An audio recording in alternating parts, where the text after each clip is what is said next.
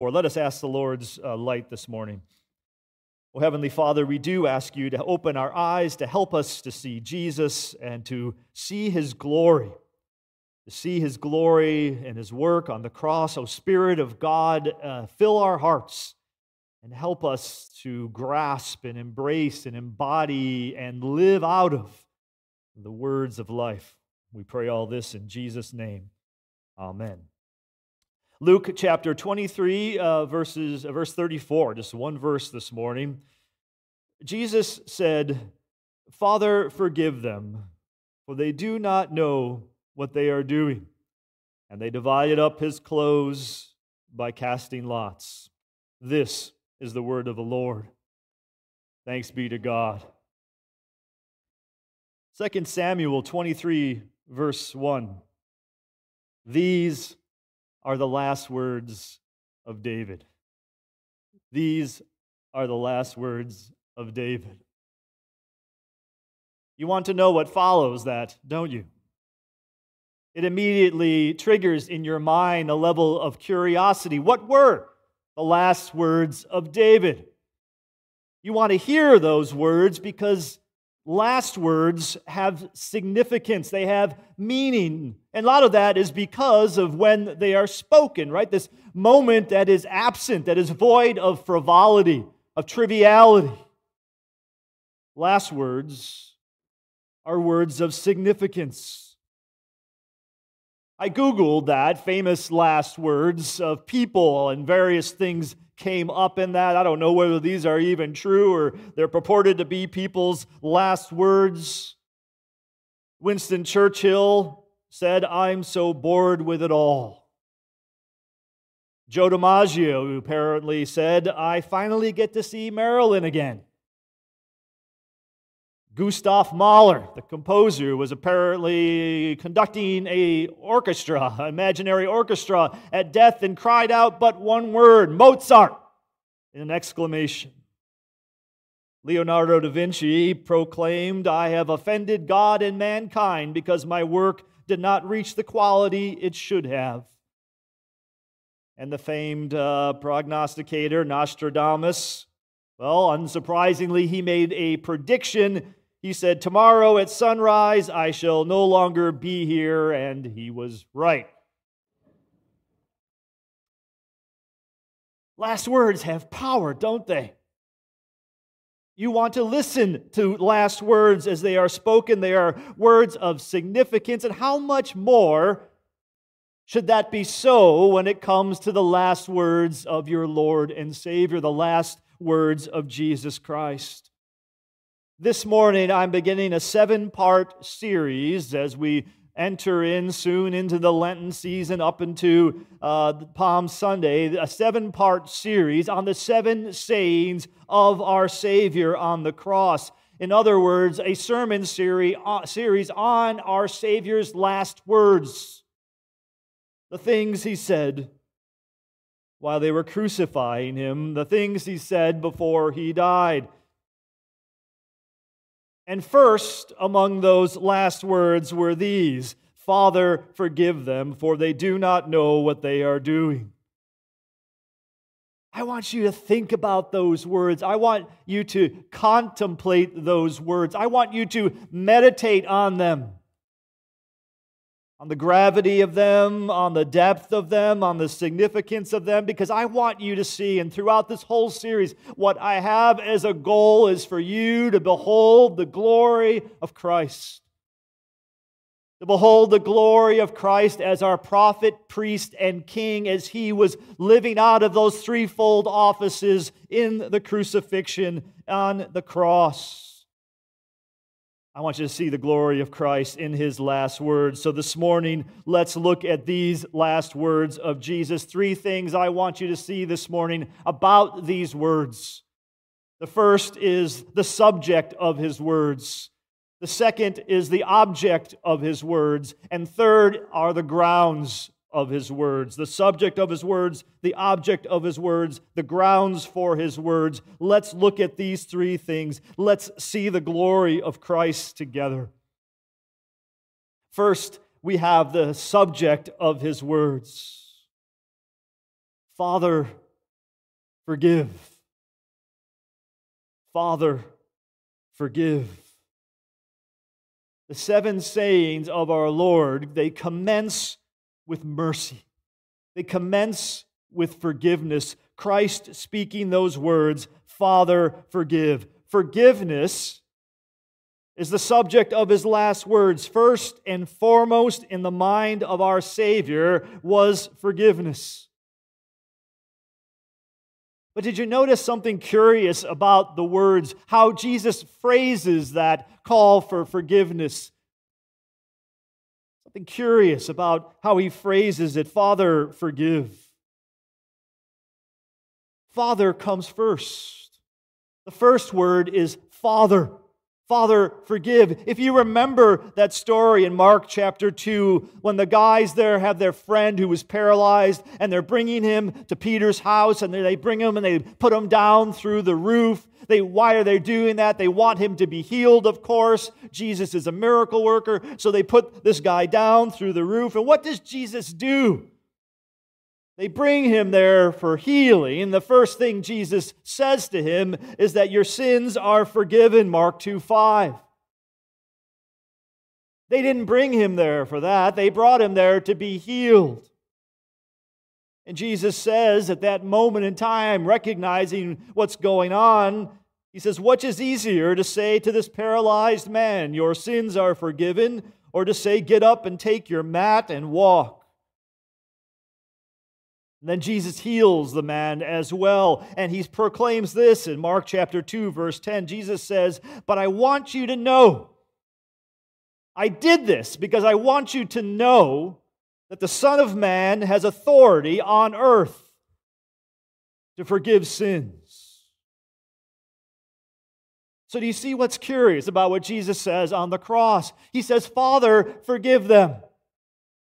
Why doesn't Jesus just say, I forgive you?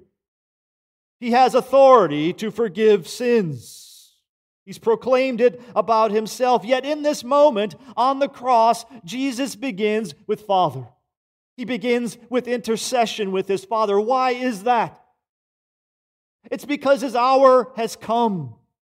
His ministry has changed. He is now taking upon the role of the Lamb of God. He is now taking upon the role as the great high priest. He is now taking on the role of intercessor for people, advocating before the Father. And so he proclaims here to his Father, Father, forgive them.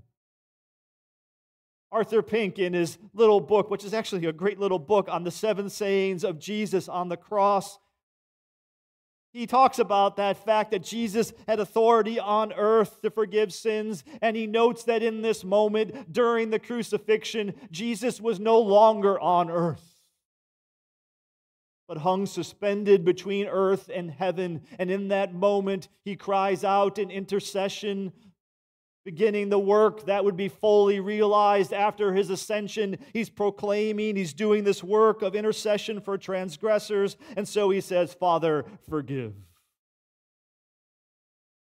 Do you see the glory of your Lord? The glory of Christ our Savior, what's first and foremost in his mind. There's much debate around today around atonement theory. There's a lot of debate going on around that in recent years.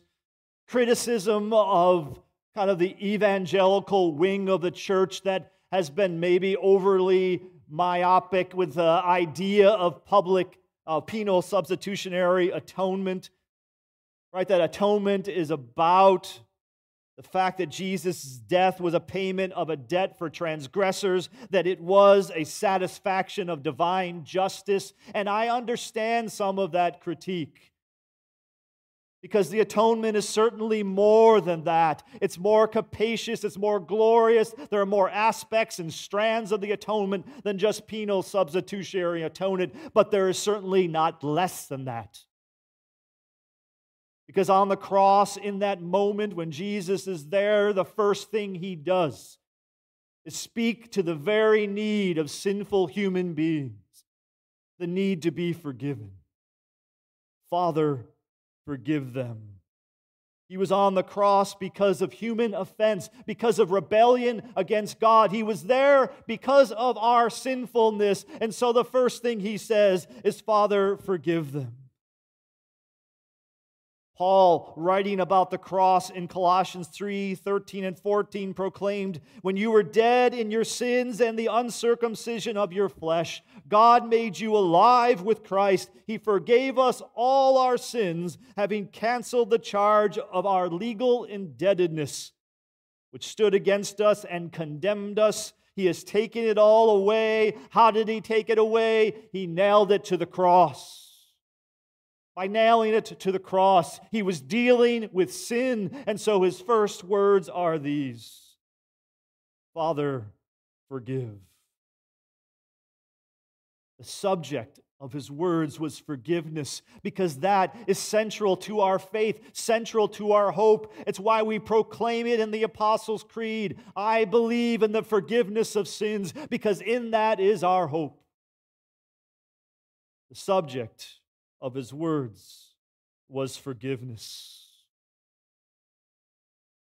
Secondly, the object of his words. The object of his words. He said, Father, forgive them. Father, forgive them. The subject was forgiveness. The object was them. Now, who is the them in this text? Who is he forgiving when he says, Father, forgive them? Was it the Romans? Was it the religious leaders that were there? Was it the whole entire crowd? Who were the them? Who were the object of his forgiveness? It was his enemies. It was his enemies, those who opposed him. Jesus interceded. He made intercession for his enemies. Fleming Rutledge put it this way: Jesus does not pray for the good and the innocent. He prays for people doing terrible things. He prays for men who are committing sadistic acts, offering them to his Father's mercy. Christ prayed for his enemies. They are the them in that moment. They are the object of his words and of his prayer. Jesus prayed for his enemies. Do you? Do you pray for your enemies? Do you pray for them? Because you have the them in your life. Because I know, because I have the them in my life. We all have them. And we live ever more in a culture that is very comfortable with the categories of us and them. Jesus prayed for them. Our inclination is to pray for us, to pray for our crowd, right? Our tribe, our people. Jesus prayed for them, his enemies. Do you pray for the them in your lives? And you all have them. But do you pray for them? Jesus said this in the Sermon on the Mount: you have heard it said, love your neighbor and hate your enemy. But I tell you, love your enemies and pray for those who persecute you. And here on the cross, Jesus is practicing what he preached. He's living it out in an example for us, because he wants us to imitate and to follow him in praying for them. Do you pray for them? And really, it's a question about whether you practice forgiveness. Are you able to do that? Are you able to forgive others? Are you able to forgive others even when they hurt you in a variety of ways? Anne Lamott said this about forgiveness: forgiveness means it finally becomes unimportant that you hit back. Can you do that? Forgiveness is not easy. C.S. Lewis said, everyone says forgiveness is a lovely idea until they have something to forgive. That's true, isn't it? It's a great abstract concept, forgiveness, but when someone hurts you, when someone persecutes you, when someone comes after you, the them,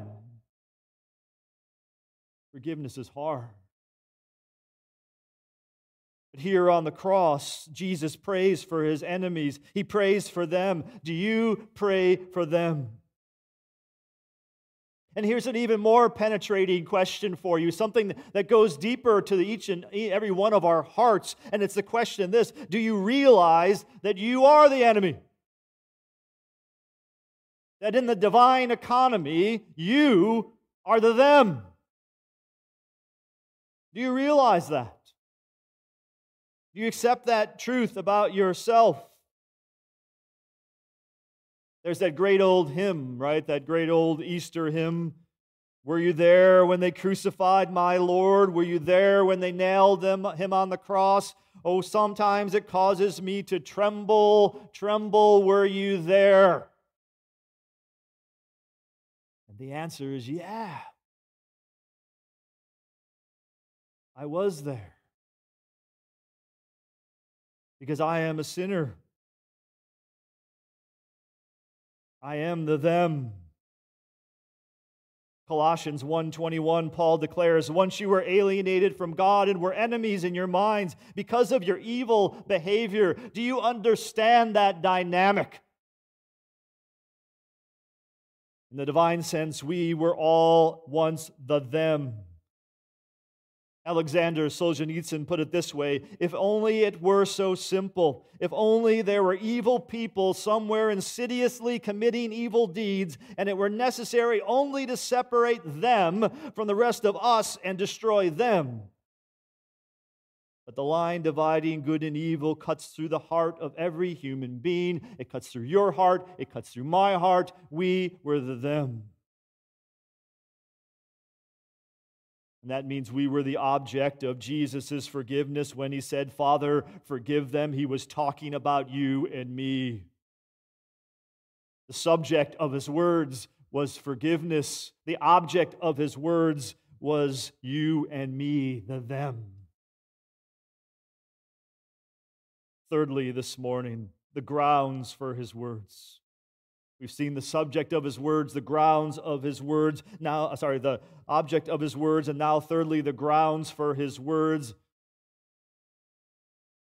Jesus proclaims on the cross, Father, forgive them, for they do not know what they are doing. Father, forgive them, for they do not know what they're doing. Do you see the grounds, the reason, the trigger, the cause of his forgiveness, his plea for forgiveness, why he forgave them, why he interceded for them? It's ignorance. Spiritual ignorance. That's why, right? That's the cause. That's the grounds. Why? Because they do not know what they are doing. Now, why does Jesus say that? They knew exactly what they were doing. Right? They knew exactly what they were doing. They were crucifying him. They had no doubt what they were doing. But in what way were they ignorant? Well, John Flavel, who's a great 17th century Puritan, spoke about this text in the seven sayings, in this particular saying, and he spoke about the ignorance of which Jesus talks about here and is referring to as a particular ignorance. A particular ignorance rather than a general ignorance. He wrote this, he said, they knew many other truths. They weren't totally ignorant, right? They knew many other truths, but did not know Jesus Christ. Natural light they had, yes, and scripture light they had, but in particular, Flavel writes, that this was the Son of God, the Savior of the world. Therein they were blind and ignorant. They knew a lot of things, but they were ignorant about who Jesus was. They were ignorant about his true identity and his significance. They were ignorant about the one whom they were crucifying. And Scripture attests to this all over the place. 1 Corinthians 2:8, Paul, speaking of the cross, said, none of the rulers of this age understood this, who he was. For if they had, they would not have crucified the Lord of glories. Theirs was a particular ignorance. They didn't understand who Jesus was. Peter, preaching to Jews in Acts 3:17, now fellow Israelites, I know you acted in ignorance as did your leaders. It was particular ignorance. They didn't recognize who Jesus was. There's also a sense where this particular ignorance is also general, because before God's effectual calling, before God opens our eyes to see Jesus, all of us at one time shared in this ignorance, not knowing who Jesus is and who He was. Some of you may be living in this ignorance now. You hear about Jesus, you read about Jesus, but you don't know who He is. You have not known Him in the spiritual sense of being reborn in Christ, of having your eyes opened. And now is the time, today is the time. We all, in a sense, share in this ignorance. Paul spoke of it in himself. He said this about himself in 1 Timothy 1:13. Even though I was once a blasphemer and a persecutor and a violent man, I was shown mercy because I acted in ignorance. I didn't know. I didn't know Jesus. I didn't know my left hand from my right hand. I didn't know right from wrong. That's all of us. We are not only the them, right? We are the ignorant. We're all born in that spiritual ignorance because the greatest of all ignorance is sin. Sin is ignorance.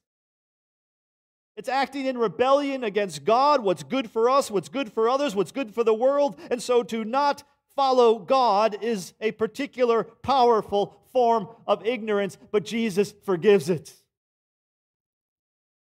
He forgives it here. They don't know what they are doing. He forgives it because Jesus is generous. Now think about this. I want you to think about this. Your God is generous. Think about how generous Jesus is. Father, forgive them, for they know not what they are doing. Father, forgive my enemies, those who are persecuting me. Father, forgive those who are ignorant. Forgive them. How generous Jesus is. Instead of looking down on them, instead of despising them for their ignorance, He forgives them. They don't know what they're doing. Now, what if we lived our lives that way as a church? What if we embraced and embodied Jesus' generosity to other people as He does here? What if we viewed those living contrary to God's law, not with disdain or contempt, but as those who don't know what they're doing? Right? It changes how you view them. It makes you take a generous posture towards them, a welcoming attitude. When you get down to it, what you're seeing in those you might call enemies of Christ, or those who are opposing the church or Christianity or whatever you think they are, they're ignorant. Right? And so our calling is one of education, not destruction. We are no longer in a culture war if we adopt this mentality. We are in a war of education, of sharing the good news of Jesus Christ, to show people who Jesus is. We're battling ignorance. Right? And so we would do what? We would maybe do what Jesus told us to do. Go into all the world. Teach them all that I have commanded you. Teach them. And by the way, while you're doing that, maybe you, who claim to be my followers, maybe you'll also learn a few things along the way. Because the last time I checked, there's a lot of ignorance in the church. Spiritual ignorance about Jesus and what He's called us to do. And every time we sin, we act in ignorance. Father, forgive them, for they know not what they're doing. Let's be generous like Jesus. Let's model in the church and in our Christian lives that mentality. When we encounter ignorance, show them who Jesus is. John Flavel said this on this text. He said, "How is Christ a lamb when His followers are lions? How is the church a dove that smites and scratches like a bird of prey? If your spirits be full of tumult and revenge, the Spirit of Christ will grow a stranger to you. Flavel says the way you respond to that, the way you avoid that, is by imitating Christ here on the cross. Forgive them, for they know not what they're doing. That's the grounds. The grounds for his words was spiritual ignorance. So we've seen this morning the subject of his words is forgiveness, forgiveness of us. The object of his words is them, his enemies, which is really us. The grounds of his words was spiritual ignorance. He forgave them because they didn't know what they were doing. And once again, we recognize that in ourselves. It is us. What are these words about? They're about forgiveness, people. First words of Jesus on the cross are about the forgiveness we all need. And what we learn from this is that God, our Christ, is very generous. He forgives his enemies. He forgives the ignorant. He forgives sins. He forgives sins. Thanks be to God. Right? Imagine if you had a stingy God. A God that set barriers in the forgiveness of sins. Let me close with this illustration. I read this article in the Reformed Journal by Dwayne Kelderman.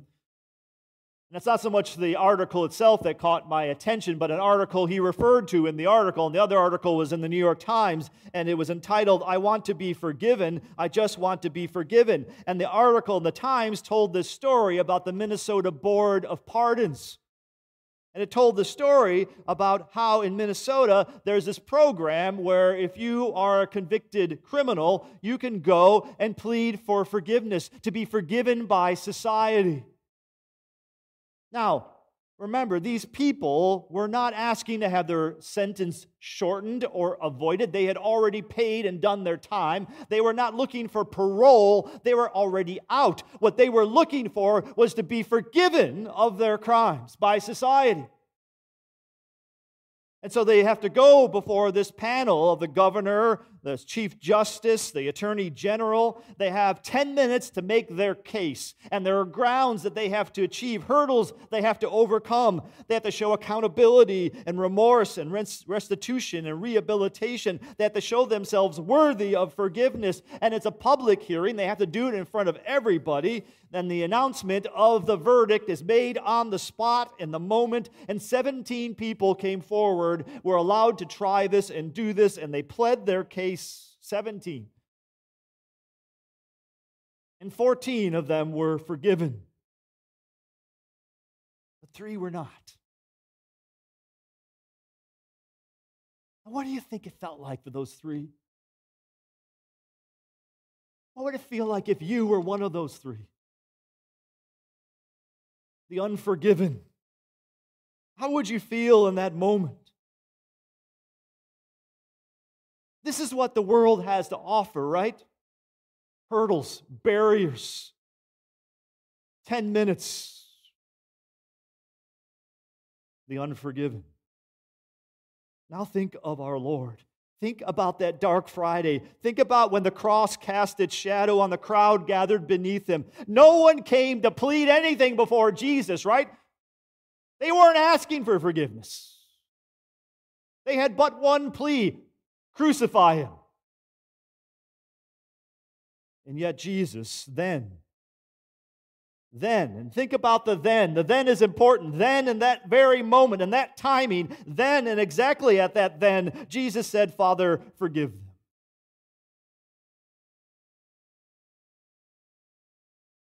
Arthur Pink says this about the then of that moment. He says, "Then said Jesus, Father, forgive them. Then when man had done his worst. Then when the vileness of the human heart was displayed in climacteric devilry. Then when with his wicked hands the creature had dared to crucify the Lord of glory. He might have uttered awful maledictions over them. He might have let loose the thunderbolts of righteous wrath and slain them. He might have caused the earth to open her mouth so that they had gone down alive into the pit. But no. though subjected to unspeakable shame, though suffering excruciating pain, though despised, rejected, hated, nevertheless, what are his words? Father, forgive them. That's your Savior. That's the glory of the Christian religion and our faith. That is at the core of what we believe, and those are among the last words of Jesus. Listen to them, believe them, embrace them. If you come to him and ask for forgiveness, he will by no means cast you away. He forgives. He forgives it all. Your sin, not in part, but the whole, has been nailed to the cross, and you bear it no more. Father, forgive them. He forgives you. Let's pray. Oh, Heavenly Father, we thank you and praise you. We thank you for the work of our Savior, your Son, in his intercession for us. We thank you for the Lamb of God who takes away the sins of the world. We thank you for our great high priest who makes intercession for us right now, just as he did on the cross. He's doing it now before your throne, the throne of grace. I pray any who feel the burden of guilt, the burden and weight of sin will come unto you and know forgiveness. In Jesus' name we pray. Amen.